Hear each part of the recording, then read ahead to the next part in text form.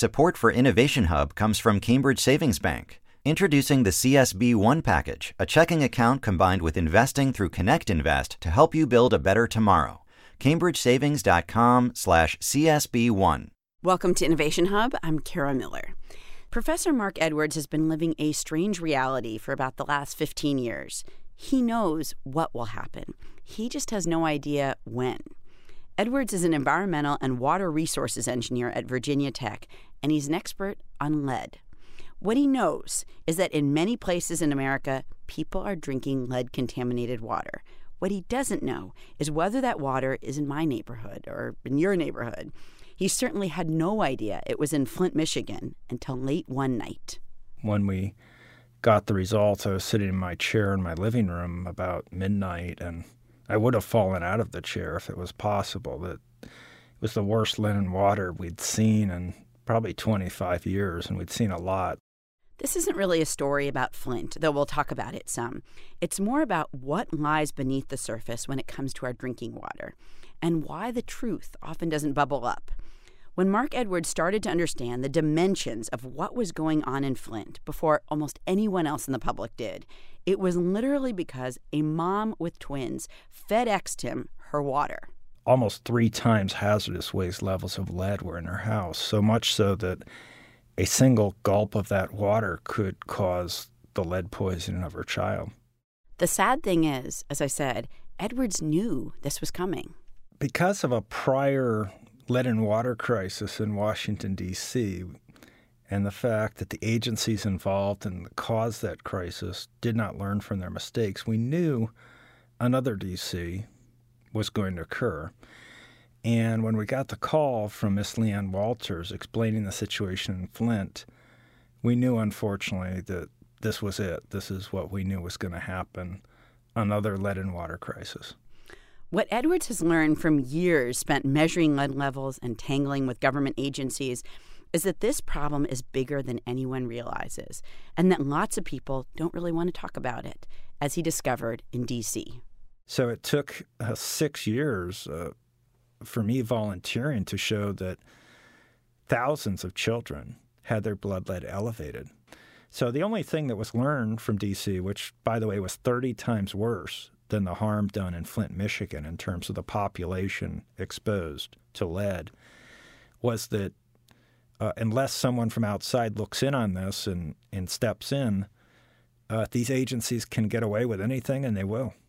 Edwards hopes that now is a moment when we can start to fix a water system that's dangerously under-resourced. President Trump has talked a lot about infrastructure rebuilding. Not to put too fine a point on it, Edwards says if you don't have water infrastructure done right, you've got nothing. I feel strongly this is an area of potential bipartisan agreement, this issue of infrastructure inequality and upgrading these pipes. And so I think it's been a real canary in a coal mine. It's been a wake-up call that you can only neglect your water infrastructure so long before civilization as we know it ends. And we have a precedent with the Roman Empire when they did not maintain their aqueducts. 95% of the population of Rome had to leave. This is what happens when you don't have a mechanism bringing clean water into a city and sewage out. Civilization as you know it ends, and you can't maintain the same population that you once did. So how prevalent are lead pipes across the country? I mean, what, in your view, is the dimension of the problem that we're looking at? Well, lead in water is very common, and we think that government-supplied or responsible lead is in about 13 million U.S. homes. These are the lead pipes that connect the house to the water main. And virtually every home in the United States has some lead in their plumbing. We realize it wasn't until January 2014 that we actually passed a law that required that manufacturers stop adding lead to brass that's used in kitchen faucets and intricate plumbing devices. So any home built up till January 2014 has some lead in it. Whoa. Although the worst homes are those built before 1986, which could have lead pipes or lead solder. And is any amount of lead is not a good thing, I'm assuming? Well, it's official U.S. government policy that there's no safe level of lead exposure, but practically, I get concerned in terms of the impact on lead in blood when you get above about 5 parts per billion lead in water. Of course, the World Health Organization standard is 10, and the EPA says 15, but these are kind of out-of-date regulations, and the risk is relatively low, if you're at 5 or below, but you start getting into the above 20 parts per billion or 100, or in the case of Miss Walters in Flint, Michigan, 13,000 parts per billion. You start to realize the nature of this threat. It's literally to the point that occasionally in some of these cities, you'll get a glass of water, and if you consume it, it's the equivalent of eating like 5 lead paint chips. Have you ever or has anybody ever just done a bunch of water samples, like sampled water in L.A., sampled water in Miami, sampled water in Indianapolis, just to check it out? Well, the system is based on trust. I mean, we have this system of environmental policemen at the EPA and at your water utility who are supposed to be following federal law and doing that for you. We have been doing some checking, as have some reporters around the country. And in general, most of the cities they've looked at and turned rocks over at, they've found that laws and protocols were, in fact, being broken. In some cities like Pittsburgh, they admitted that they had a problem. We found lead in schools wherever we looked. And, of course, even at cities that are doing their fair share, there's still homes that have lead and water problems. So even if your city is following the letter of the law, doing everything that's in its power, there can still be many, many hundreds, if not, thousands of homes in some of these cities that have lead above the World Health Organization approved levels. Right. And most people don't know that they have some responsibility to protect themselves from lead. And the reason they don't know is because no one's telling them. Instead, we're misleading people and saying that their water is safe when it's not. Do you think this is more of an issue for people who are low income, or is this all over? Doesn't matter what income you are, it could affect you anywhere? This is an issue of infrastructure inequality that really does tend to hit hardest in our poorest minority neighborhoods and also in many of our poorest rural cities or towns. And what you're talking about is a confluence of having bad old pipes bringing water to your house, plus other factors that the folks living in those homes don't use filters, for example, to protect themselves from the lead, or in the case of poor minority moms, they have a lower frequency of breastfeeding, which really is remarkably protective of the infant, and they're more prone to make up infant formula from bottled lead-contaminated water. And this is off the charts in terms of the risk, in terms of where the risk from lead in water is. So for socioeconomic reasons and circumstance, this infrastructure inequality, it does tend to hit our poorest and most vulnerable, as is the case in Flint, Michigan. You talked about lead filters. Do you feel like we have the technology to address this sort of decaying water infrastructure that we've got out there? Which, I mean, the American Society of Civil Engineers says, our water supply gets about a D on a report card, which is terrible. Do we have the technology that we need to fix that problem? Oh, absolutely. Yeah, the lead issue is very simple to fix. It's making sure that in homes that have lead pipe, if we could figure out where they are and tell people, you install one of these $30 filters that you can buy at Lowe's or Home Depot that's designed to remove lead.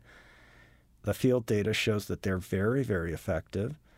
And you just need to install a $30 filter from Lowe's. That would have fixed things. And would that have fixed things in Flint? That would have eliminated the lead problem in Flint. Yeah, you just use the filter to clean the water that's used for cooking or drinking.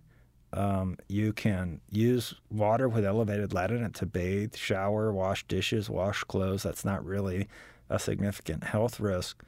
So that's what's so frustrating about this, is that we have inexpensive, effective cures, And the danger is not so much having high lead in the water, it's having high lead in the water and not telling people about it so they can take steps to protect themselves. That's the essence of the federal lead and copper rule law, that the EPA and the water companies are supposed to test lead, and if it's high, they tell people we can protect ourselves, and we thank them for that, and that's why we pay them to do their job. It's not like by hiding these problems, they get any extra money or anything. Right. I'm Kara Miller. You're listening to Innovation Hub, and I'm talking with Mark Edwards, a professor at Virginia Tech and one of the scientists who uncovered systemic lead poisoning in Flint, Michigan.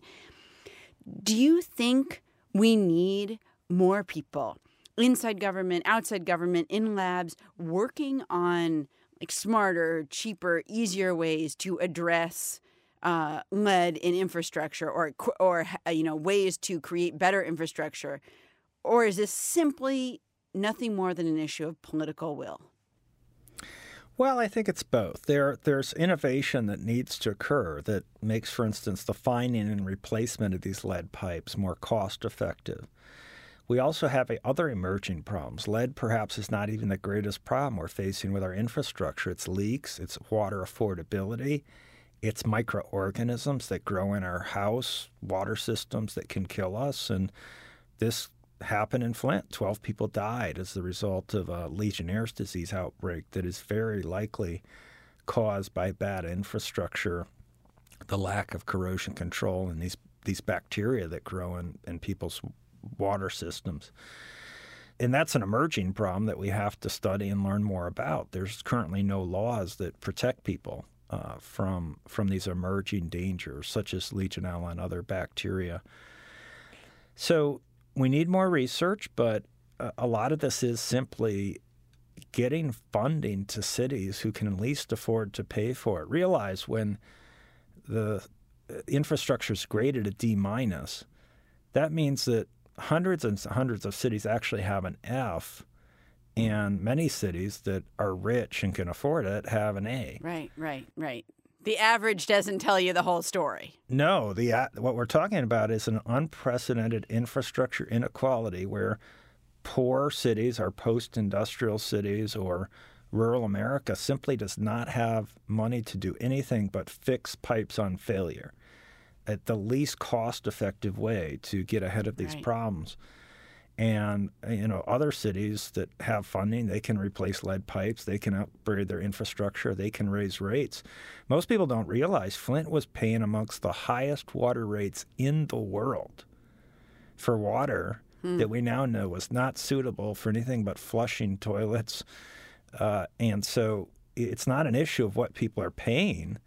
It's the fact that there's not enough people left in those cities to pay for it, and they're not able to proactively replace their pipes so that they can cost-effectively deal with this problem. It's kind of an infrastructure death spiral, if you will. So, given all this, should people trust their drinking water, and do you trust your drinking water? One of the tragedies in the aftermath of Flint is that for most systems around the country where they're actually doing their job and they are trustworthy, that no one trusts their water anymore. And part of that's because we reached a tipping point, if you will, where we've found enough people who are cheating or not following the federal law that it's impossible to tell which systems are trustworthy and which systems are not. So it's going to take years and years before trust in drinking water is exposed. And by the way, the levels of trust in water have never been lower. And in fact, bottled water sales exceeded soda sales in this country last year, in large part because of the fallout from Flint, Michigan. You said that a filter, for example, if I went to Home Depot and picked up a filter to get lead out of my water, it wouldn't be very expensive. How massive is that undertaking? If there is that bipartisan agreement, how massive are we talking about to make sure that people have clean and safe drinking water in this country? Well, to make clean and safe drinking water through use of filters, it's relatively inexpensive.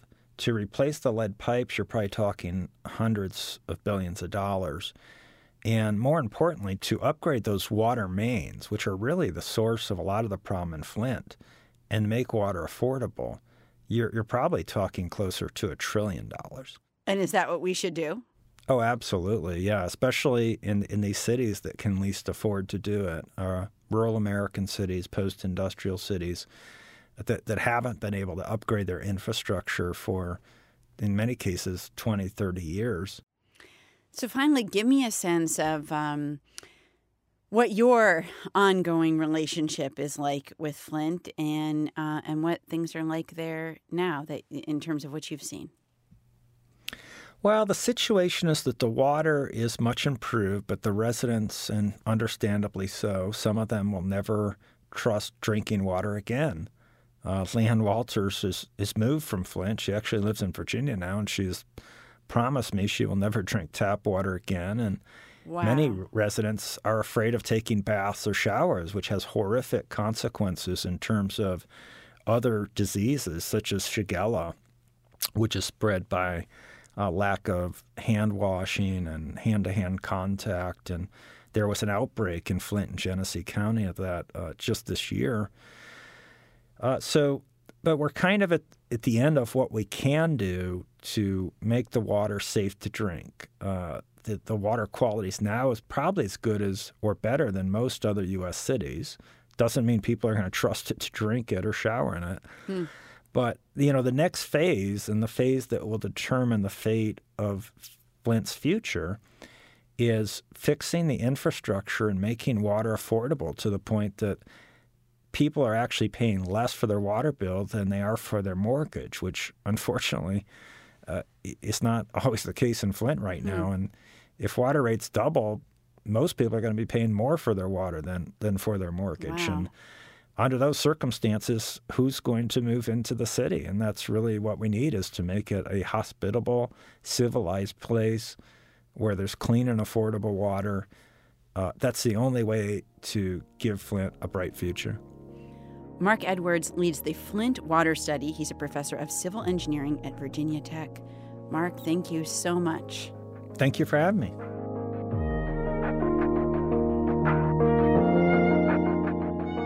On our website, we've got more about lead in water, including a new site that's working on mapping lead levels around the country using your zip code. That's at innovationhub.org. And a follow-up to the point that Edwards made about the Environmental Protection Agency and their role in testing lead in water. President Trump's proposed budget includes cutting about a quarter of the EPA's funding. 3,000 EPA employees could be laid off, though it's unclear how Congress is going to respond to that proposal.